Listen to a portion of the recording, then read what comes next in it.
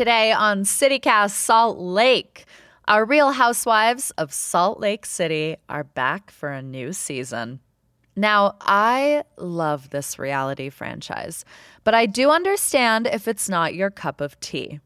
Season 3 premieres on Wednesday, and we're sharing our top predictions and discussing the less than comfortable return of Jen Shah.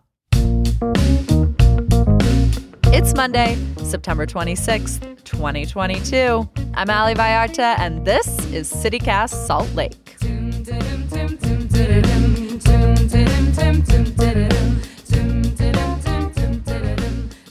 Meg Walter, features editor at the Deseret News, Real Housewives historian. Academic. Welcome back to CityCast Salt Lake. Academic. Thank you. I am so happy to be here, especially happy to be talking about my life's true passion, which is the Real Housewives of Salt Lake City.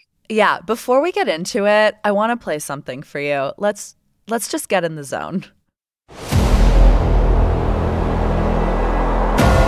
Dear Lord, please protect us. Retaliation is a bitch. Go find yourself another Heather Gay. I'm out. I am done being everyone's pawn. If you're talking about everyone else, fair game. I am innocent! Ah! She's innocent. Academy Award, I smell it. Are you kidding me? These producers, they're magicians. Ali, I have you. Do you see the hair on my arms? This is an audio media format, but like listener, the hair on my arms is sticking up. Cannot wait. Nobody works harder than our girls in Salt Lake. Why do you love this show so much? Here's my prosaic answer. I'm from here, and I recognize everywhere they go. I was in the mall, Fashion Place Mall, and Lisa Barlow came walking toward me with Henry.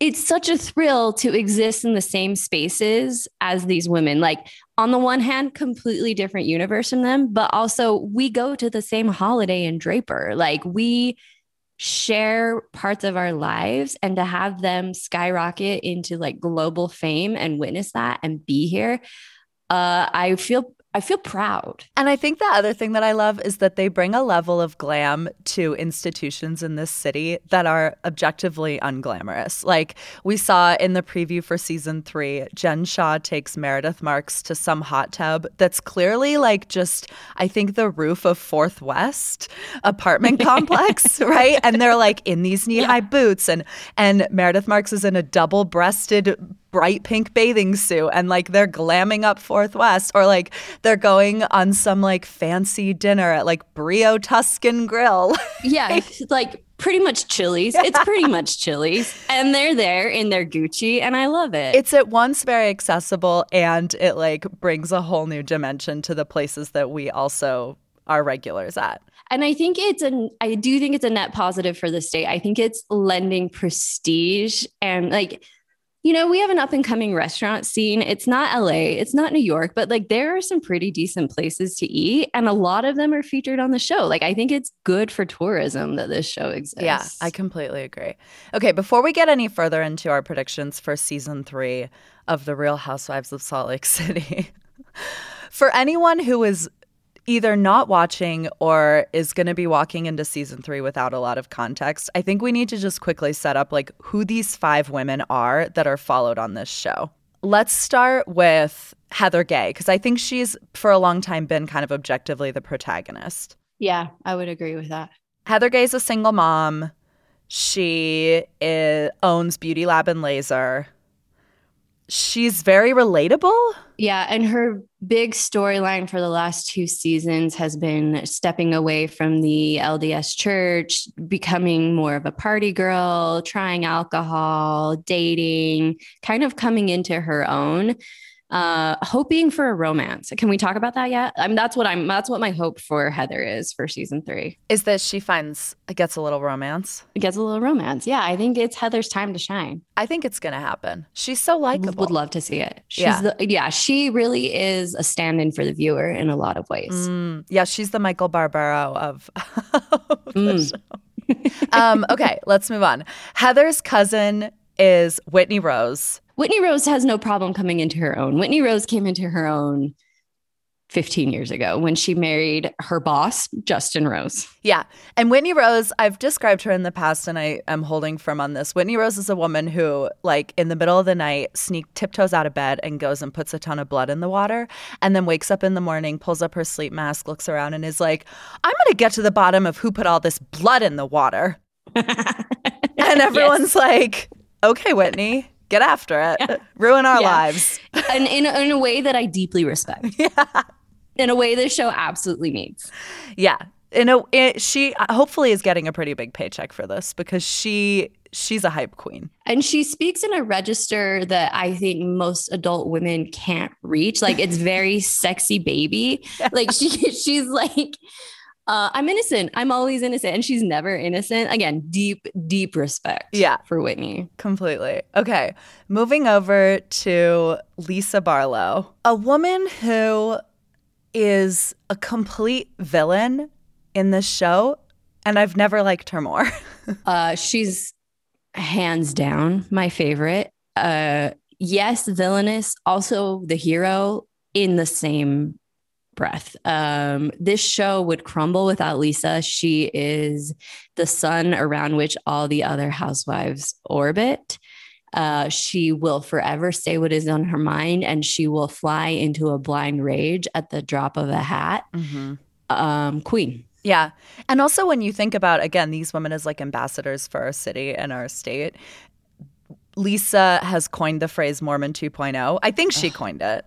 Sure. And it's this idea of like, yeah, I'm devout and like I'm a practicing LDS mom, but also I own a liquor company. What about it? Yes.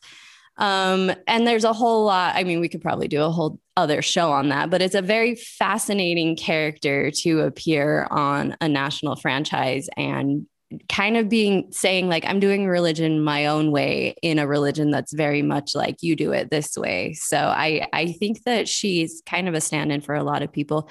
What I love most about Lisa is that she always has a 44-ouncer on her. She's leaving for lunch with a big gulp full of Diet Coke on her way to Del Taco, where she will get another 44 ounce. It's pretty much my day too. Completely.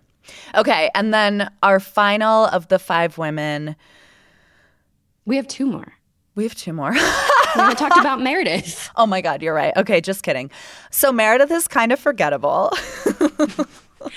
First and foremost, because she's not a Utah. She's not a Utah. This woman is from Chicago. She has a house in Park City. She has a house in Park City and she has a store that is never open. Yep. Agreed. She's a jewelry proprietor. She has a very, very small store on Main Street in Park City. Her husband, we are to understand, came to Utah to work at Overstock and is kind of not doing that anymore. I think early in season 1, she, in a direct-to-camera, said, my husband works in liquidation. Yes. Again, like, just incredible women. With so much media training and also none at all. Too much and not enough. Too much and not enough. But for so long in this show, Meredith Marks has been kind of the foil because she's very calm. Her tagline was, I'm disengaging. I'm not getting involved in the drama. I'm going to be the Statue of Liberty at this port. And it seems like, based on what we've seen ahead of season 3, she's ready to engage. Praise be, because I cannot watch that woman walk away from arguments for any longer. Truly like watching paint dry most of the time when Meredith is on screen, except for her looks, which are phenomenal. Fully insane. Here for every single one of them.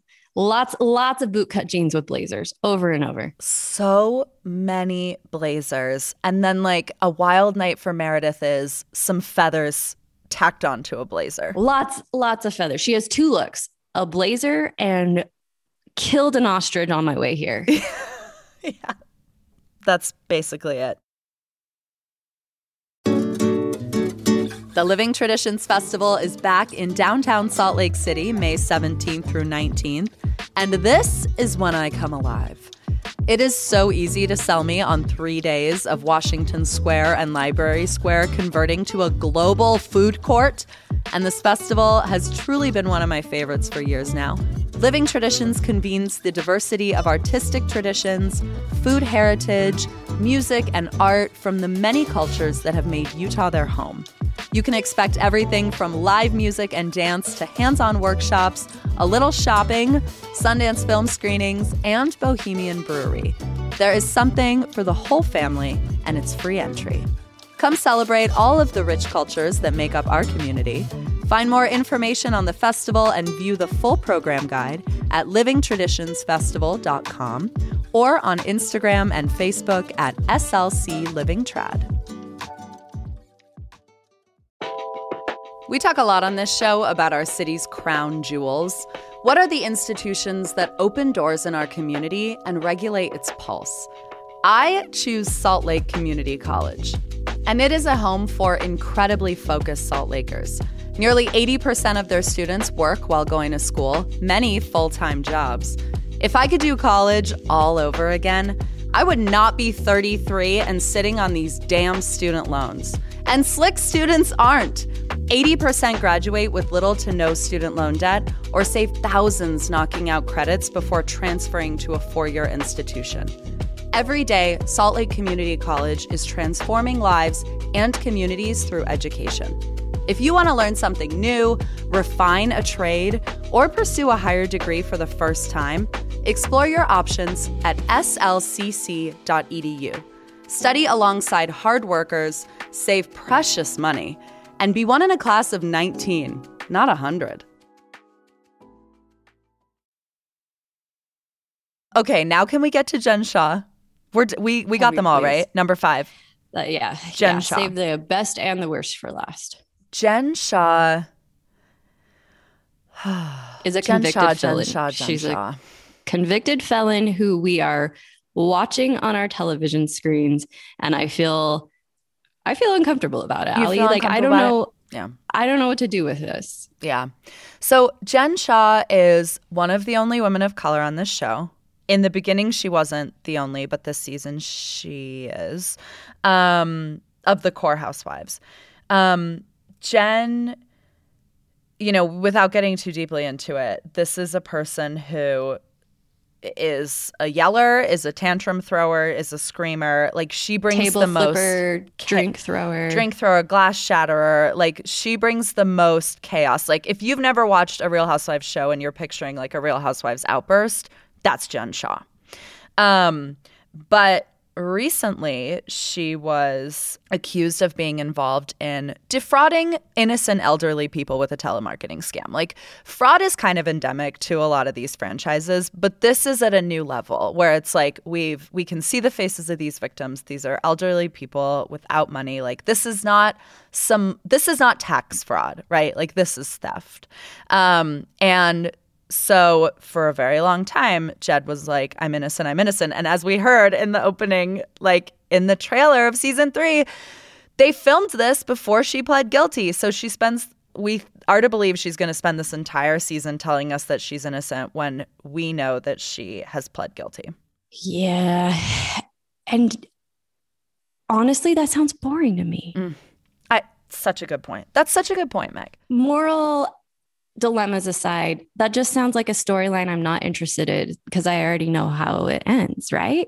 And then like we have to pull back a little and be like, in what ways am I complicit in this woman's behavior?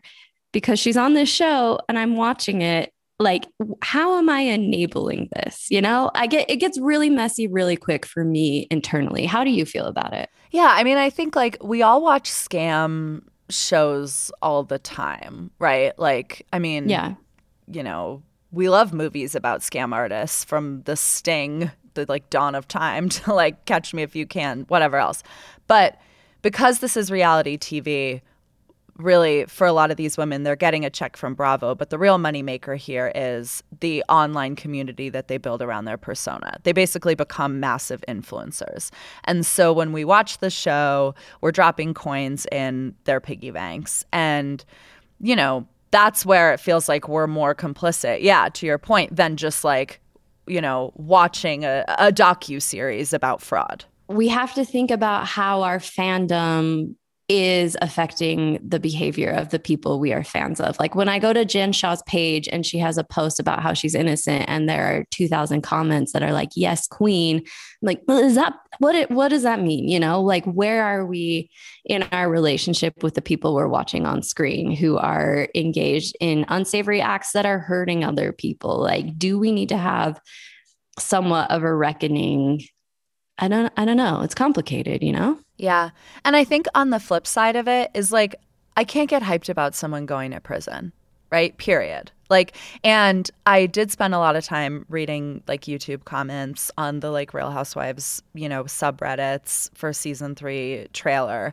And there's a lot of misogyny in there towards Jen. And it's like, we can acknowledge that this woman has done something and she is guilty. We don't need to comment about how she got a boob job for prison or whatever. Like, we don't need to also indulge in her downfall in this way. And so by having her in this season, it creates really only 2 paths. Like, you're either uncomfortable or you're indulging in her downfall, and neither of those things bring out the best in us. Not that these shows are designed to bring out the best in people, but like they are sort of inherently relaxing, and there is nothing relaxing about that.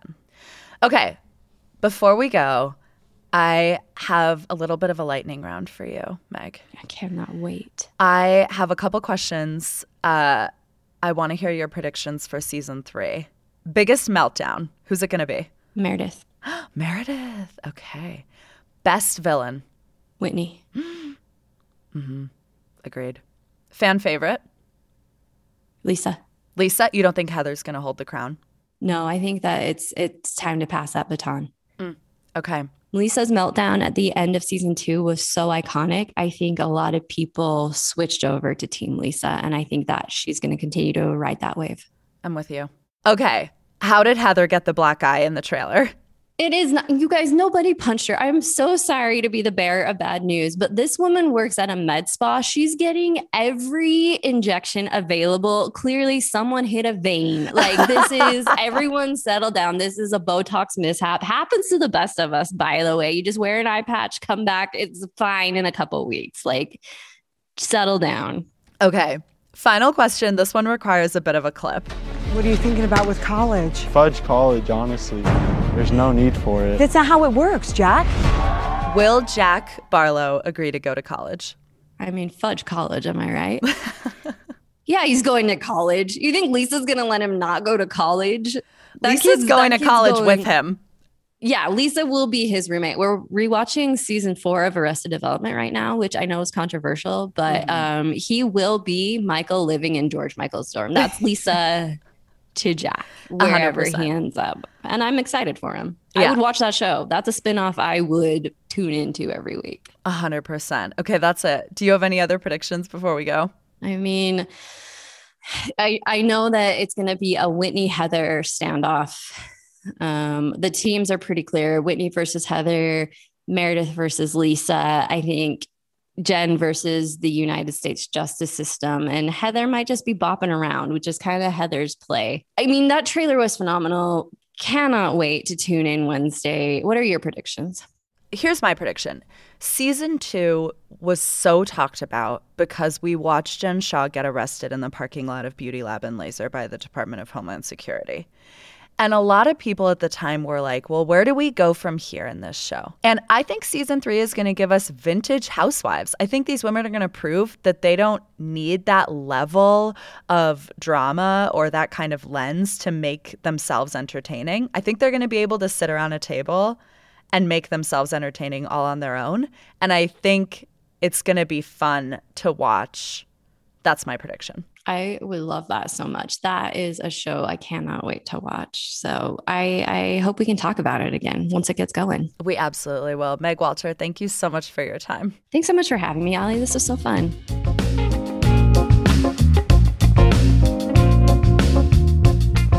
One more thing before we go. My favorite scene from the first season of The Real Housewives of Salt Lake City was when the ladies have a Met Gala themed lunch at none other than Walter's Osteria downtown.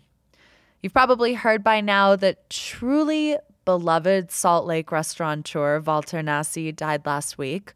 Walter was a Tuscan chef who gave his whole heart to the community he built around his restaurants. Any Salt Laker will tell you that. Meg wrote a loving Housewives-themed tribute to Walter in the Deseret News, which I've linked in the show notes. That is all for us today here on CityCast Salt Lake. If you want to hear Meg give more Housewives takes, she and her co-hosts recap every Real Housewives of Salt Lake City episode on their podcast, Hive Mind. Wherever you find our show, you can find theirs. We'll be back tomorrow morning with more from around this city. Stay classy, Salt Lake. Every time I leave this town, wherever I am, and I tell people I'm from Salt Lake, and I'm talking like Toronto, right? Like I was recently in Slovenia, and someone was like, "Do you know Jen Shaw?"